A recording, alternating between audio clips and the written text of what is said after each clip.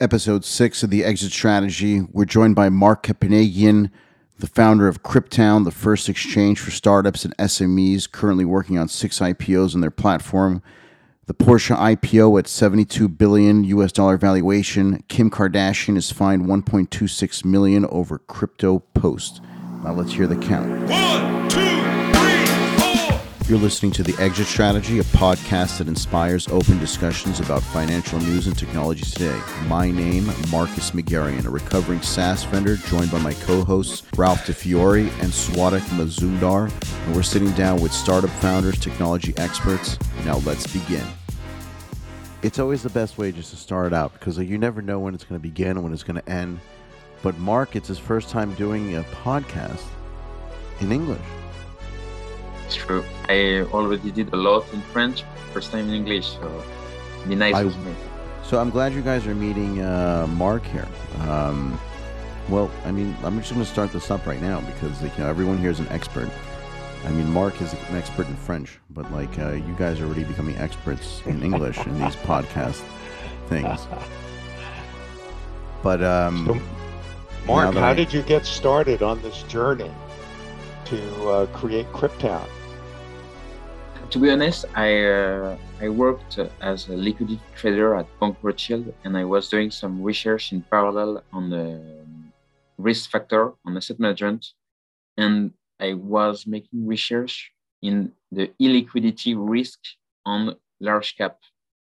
And I found that there was a lot of volatility bring by the lack of liquidity in some large cap. And I decided to dig around, and I found that in small cap, the volatility on the market came from the lack of liquidity.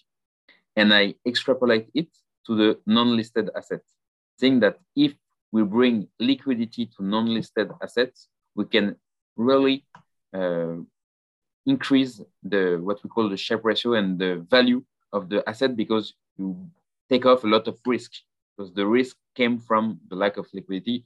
So I decided to create Kriptown to try to become the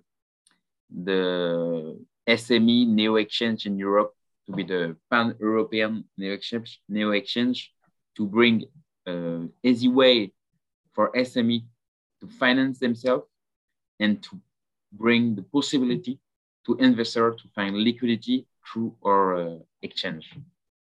So, Mark, we love Kriptown. Kriptown's amazing. Things are always happening with the IPO market, the exit market. This is the exit strategy. So when we want to talk about exits, Kriptown is actually in the forefront. Not only you guys technological, you guys are more advanced. You guys are actually ahead of the curve in Europe. So the advantage here is that you have Ralph DeFiore, who founded an investment bank and has done over 600 IPOs.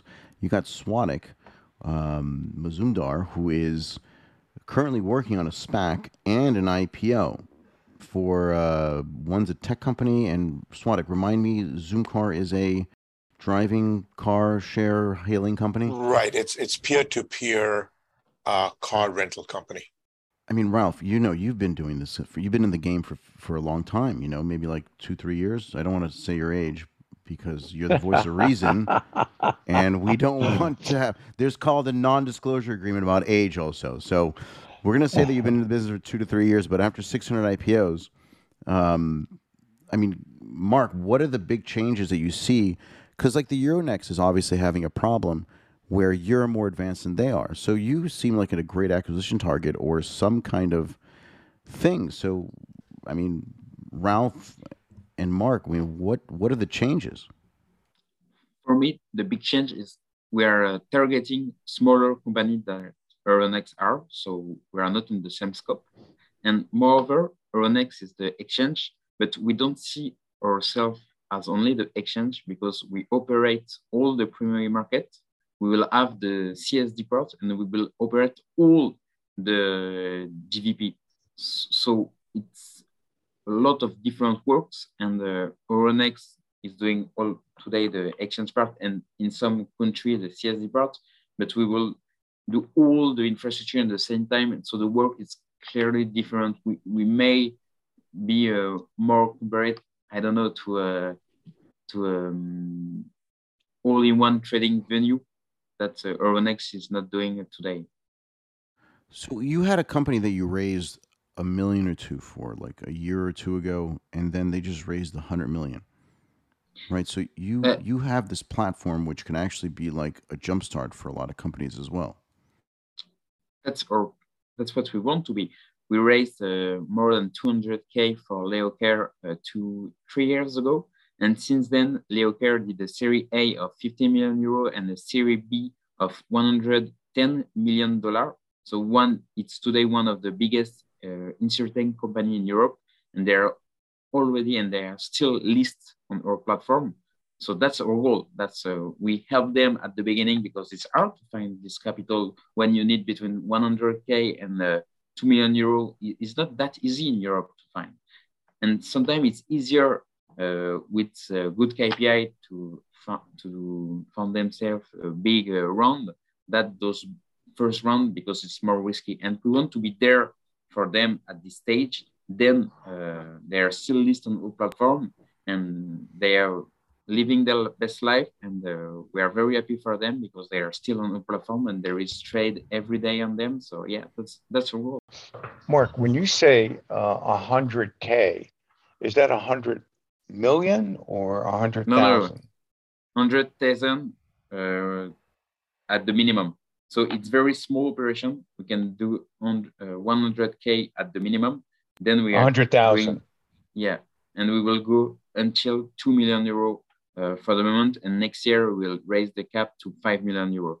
So it's very small operation for SME, because I'm not sure about what the problematic is in the US, but in France and in Europe, when you are an SME, you can have, 50 employees.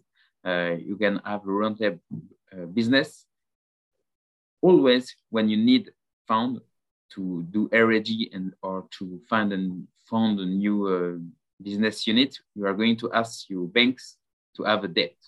And you can't find capital in Europe. It's not easy to find capital.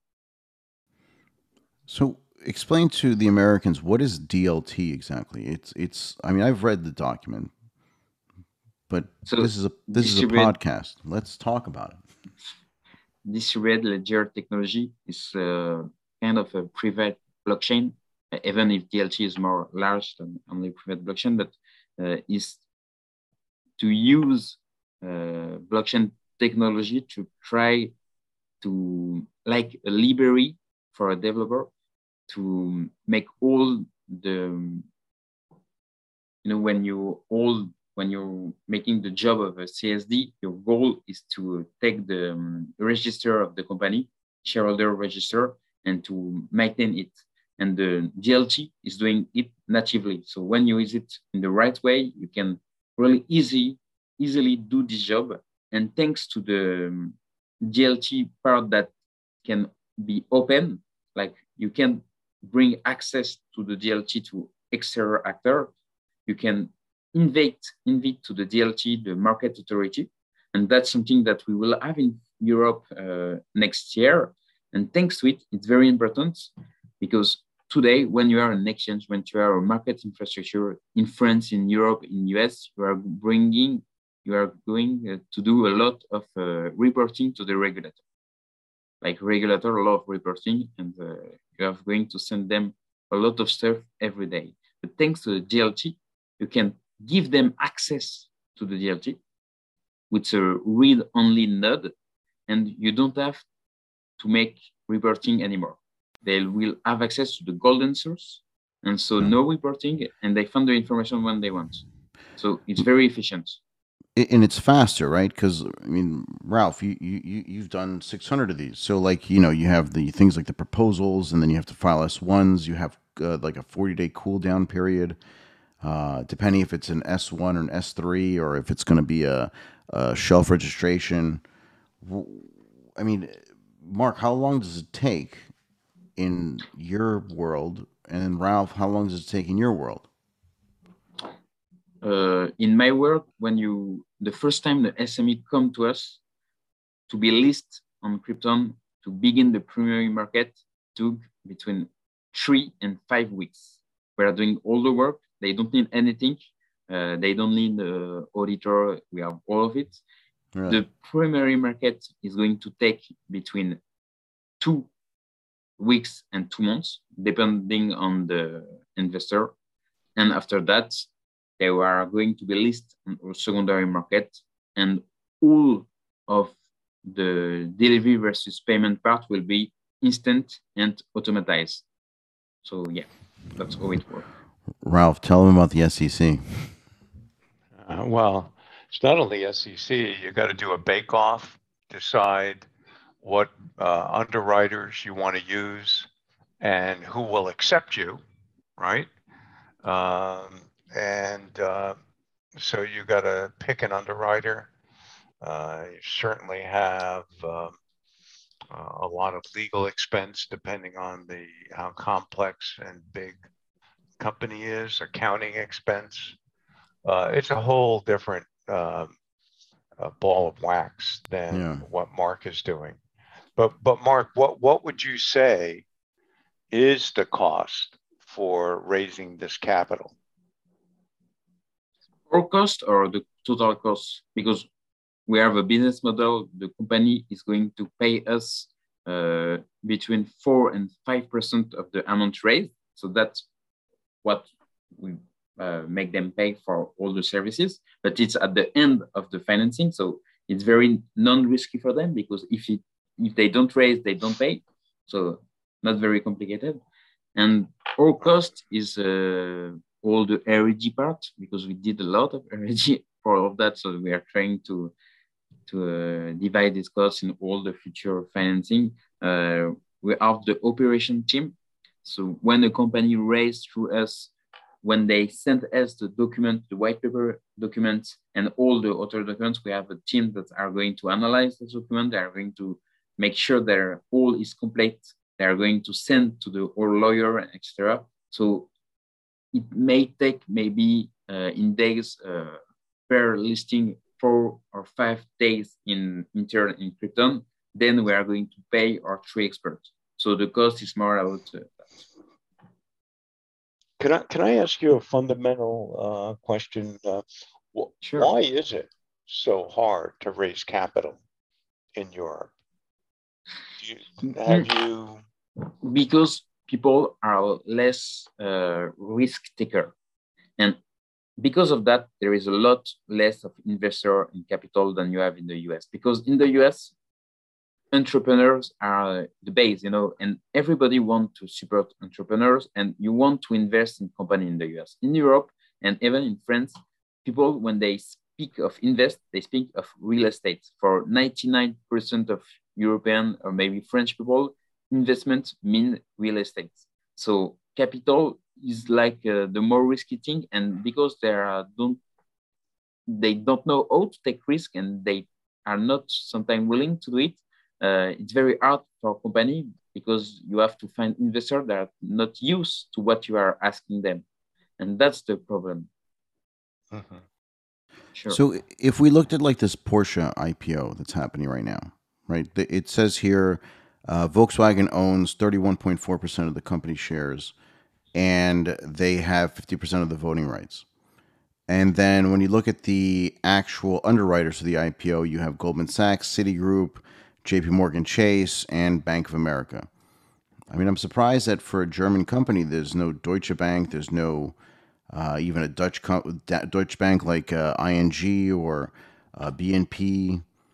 They didn't want to, because they want to be an international car company, or have high valuation in Asia, in the US, but not that high in Europe. So we want to go out of that. And Porsche is the name first. Porsche is one of the best brand. The name Porsche is like the most famous name in the car industry.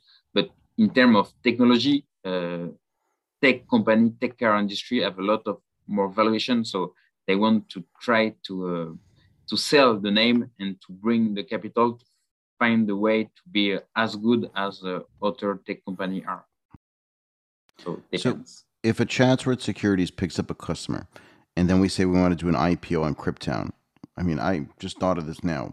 How would that work? I mean, Ralph, how would, as also the chief compliance officer, What will we have to file? So today, We don't have to. We don't have to file anything. The company has to file in France. yeah. So today we are raising company for European, raising fund to European company only, but you have to file only the document that we are going to send you, nothing else. But if we are getting US investors, don't we have to file or even have some kind of No, accreditation? we would not include U.S. investors. Yeah. Today, Kriptown don't accept US investor, to be honest, because of extraterritoriality of the US law. So yeah. But you Got it. accept U.S. podcasts, so there's a conflict here. Yeah, but I think that Nasdaq and Euro Stock Exchange can be good partners. So I hope you are going to send them this podcast.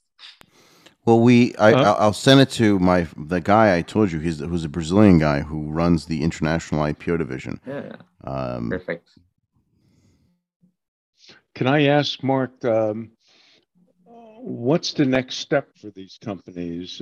Let's say they're successful. How long do they stay with you? Or is there an alternative platform, or do they go to a bigger underwriter? Have you had any experience like that yet?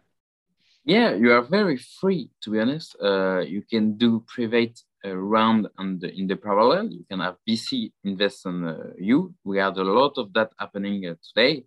But the next big step will be to do a delisting on the platform and a listing in other major exchange as Nasdaq, Euronext, etc. So that's possible too. We are very flexible. So you can just wait and to live your life as a SME and to be happy with the capital you found on, but you can still begin to do auto round to find VC, etc. And when you want, you can easily be delisted from our platform to be listed anywhere else. So yeah, we want to be flexible because SME need flexibility. And I speak of SME here because that's our first goal. But at the end, we want to be like the new market infrastructure for all kind of company. But it's very easy to find SME. It's very hard to find a big company. I'm not going to ask, I don't know, Amazon to go on our platform. It's not realistic. But SME is easy.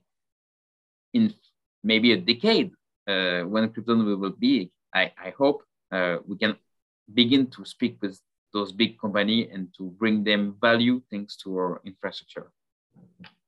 Have you had any companies come back for a second round? Yeah, we had, and it was pretty easy because the documentation is a lot easier. So yeah, it was fast.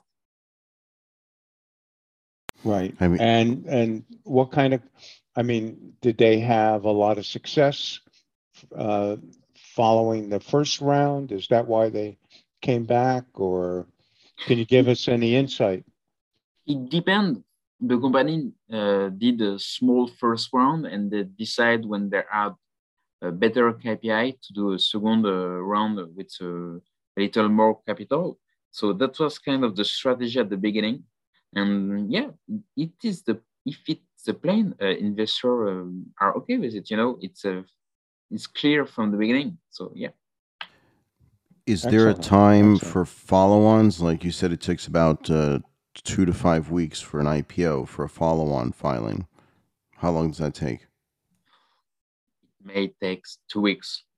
Yeah, because Okay. we kind of already have all the documents. We need an update on some document, but some author don't need updates. So yeah, it's more easily. Yeah. Because technically speaking, you could have hedge funds trade on your platform if you start getting enough volume and enough people to be engaged in it, just like a regular exchange. Swatting. We want to, but that's the next step. But we want to. At the end, we are here to be the infrastructure to bring liquidity to non-listed assets. So who need liquidity? Like everybody need liquidity. Why do you want to invest in something that there is no liquidity if you can have the same asset in a infrastructure where you can find liquidity? So our value is like something that everybody will want, but we have to grow to be able to make them understand the value we are going to bring to them.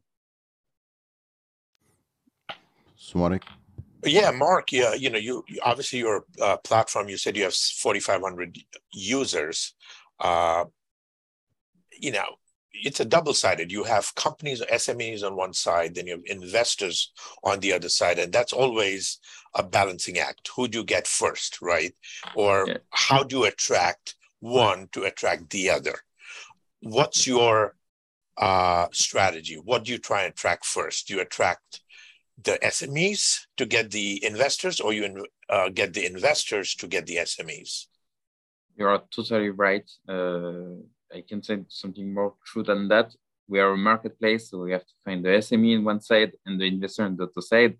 As I said earlier, to find SME is very easy for us. So we kind of not forget, because we have a sales team, but it is not our first impression. But it's very difficult because we are European, we are French, and as I said earlier, people don't like equity there to find investor. So today we only focus on finding investor. And as we have the two sides, but in reality, when you have investor, you have the two sides. So we only need investor because company are like very, it's a lot easier to find. So yeah, our focus are only on investor.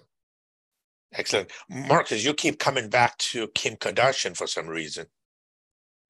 Yeah, so Kim Kardashian, in Europe, a lot of people don't understand the severity of the SEC and FINRA, right? Ralph, as as a chief compliance officer, you know how much love the SEC likes to give to individuals. And this is a case where a woman who is a reality star one post, got paid $250,000, and then got fined 5 times the value of what she was charged. And I thought the rule was you get charged the sum that you made and then 3 times that.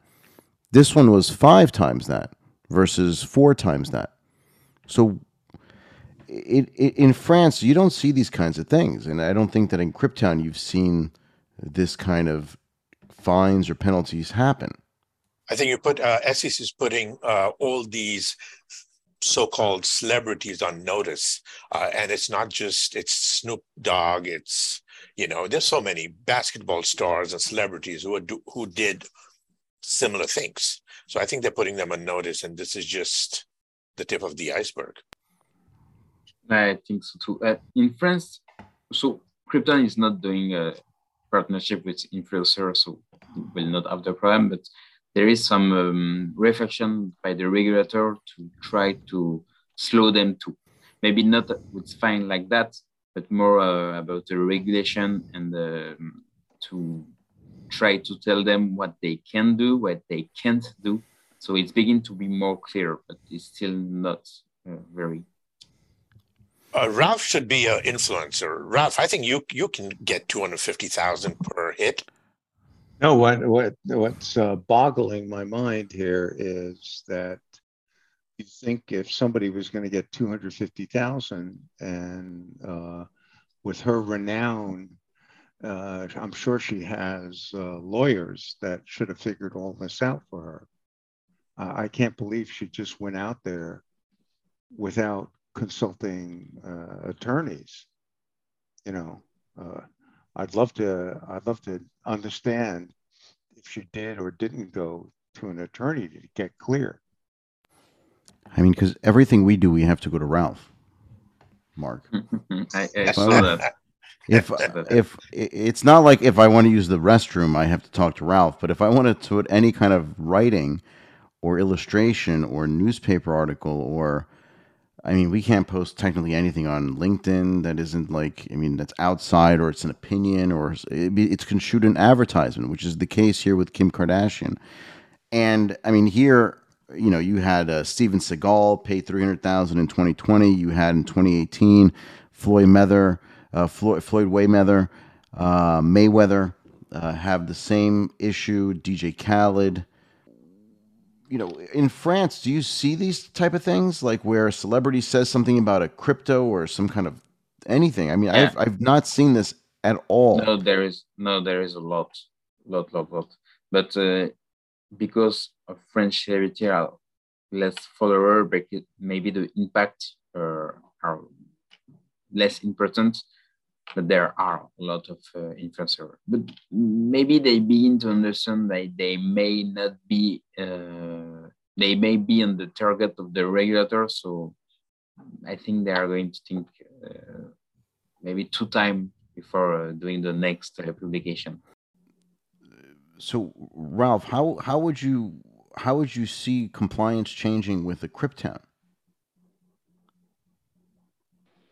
With Kriptown, well, I don't know about France, but there's certainly platforms in the U.S. that are similar, and Yeah.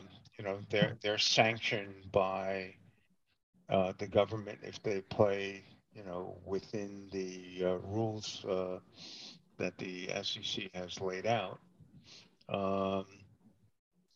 I don't. I think it's pretty clear what the rules are, and certainly there's multiple platforms here. I was talking to somebody the other day who they use NFTs. So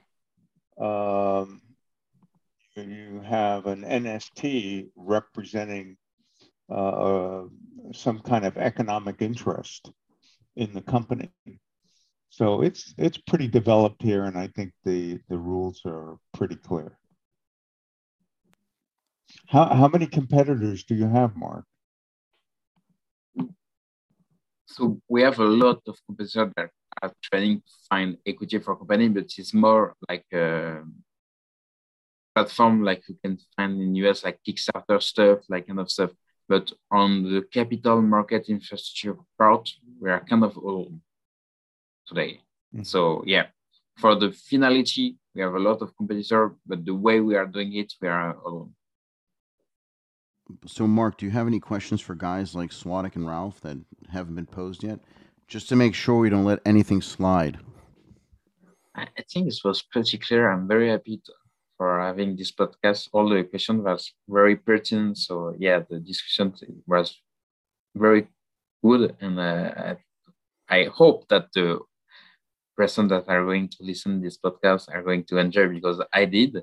So no, I can't find any, but I'm maybe Ralph and Sadiq, you have something to add. Yeah, I had another question. It's very interesting what you're doing. Do you find that there's a particular industry or stage of company that is more attractive to your investors? I mean, yes, but not for something that are not linked to us, but because of LeoCare that we have on our platform. And LeoCare is a star company. Like everybody knows LeoCare in Europe, and they are listed on our platform. So we are a small fintech, and because of that, people are coming only for them. And because of that, all insurtech company, so the tech company in insurance, know that we exist, because LeoCare, which are the biggest in the industry, are on us.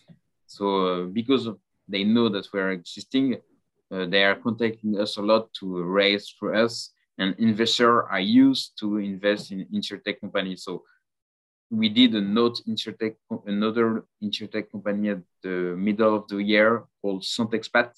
They raised 800K euro through our platform in a few weeks. So that was a big success. Very happy about it. And we have a lot of insurtech company in our pipe here. Mark, why not do debt? I'm sure there's some investors out there who will never invest a dime in stocks. Why not do debt? Because when you are an SME or a company in Europe, it's very easy to find debt. Like, there is not a big need of a company like us in the debt industry, because all the gap are filled. Equity, there is no bodies. So it's harder, but they really need us. For the debt, we will have a lot of competitor, and what we are going to bring will be maybe less important for them. Hey, Marcus, we cannot end any podcast by not talking about Twitter's offer or Elon Musk's offer to buy out Twitter again at $44 billion. What are your thoughts? Elon Musk is the knockout king. You know, he keeps going to different sectors. He started with the payment space, and he goes to space, and he builds cars. Now he's tweeting. There's so many things the guy can do. I don't know. You know, thank God he's American now, because like this guy's got more companies than Rocky films. That's my thing. I think that the SEC have a team only for him. Yeah, Musk Team 6. That's what yeah. I think so. He's also trying to negotiate a peace treaty between Russia and Ukraine. At least he has a proposal on the table. I feel bad that he went through with it. He should have never,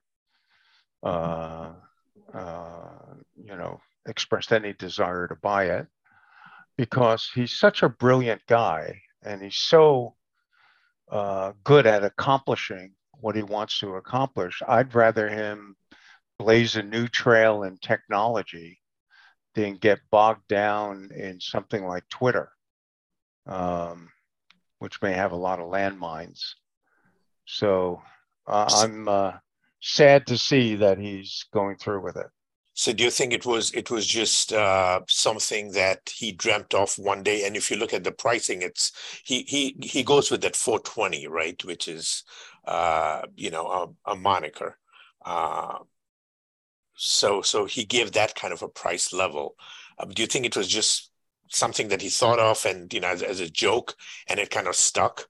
And now, because of he being deposed, I think next week, he's come back and said, okay, he might buy at the original price. Obviously the stock in general has climbed, not at the $54 or $55, but at $47, $48 currently. There might be more negotiation to that, but do you think he might just buy it one day? Because this seems like a distraction to him from what you're saying, Ralph. Right? Well, I mean, if these announcements are accurate, it looks like he's going to buy it at what he originally offered. So, and then maybe sell it down the road, right? This is not something that I don't know. He likes deep tech and stuff that kind of generates different interest levels. I imagine he's buying at a $44 billion valuation. He's not buying $44 billion. It's kind of like with Porsche, that has 34% of Volkswagen has 34% of Porsche, but they have 50% plus of the voting shares. Because we've learned that the more deep you get into tech, you'll have like valuations announced, and then like when you look at the SEC filings, it's like half the amount. And it's always this thing, because it's always like a distraction when we're trying to work, and like people will tell us like, oh, this is what I want for my company, and I'm just like, well, here, let's walk through Edgar's, which is, you know what Edgar's is, Mark? Edgar's? No. Edgar's is a site where you go. It has all the filings, like the 8Ks, the 10Ks, the 10Qs, any kind of updates regarding a company's, like they change the executives.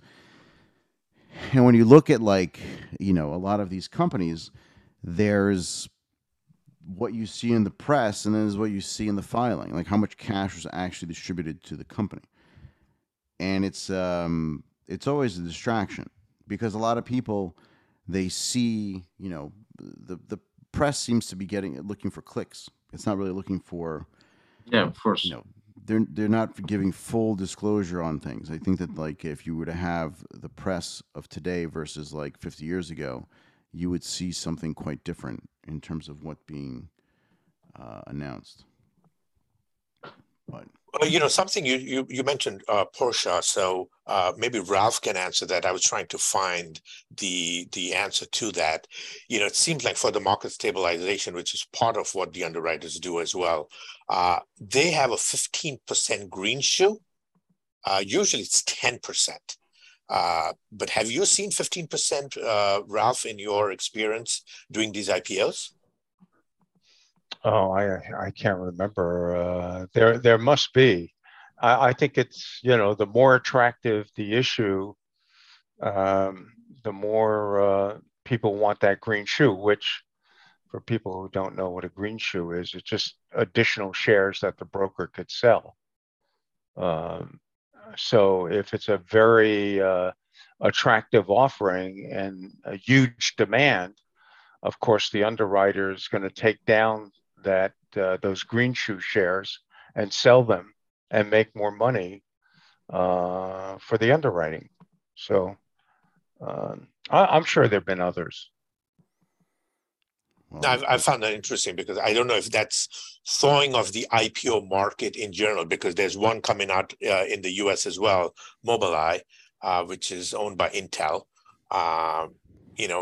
This whole technology, winter of technology that happened all of this summer, all of 2022, really.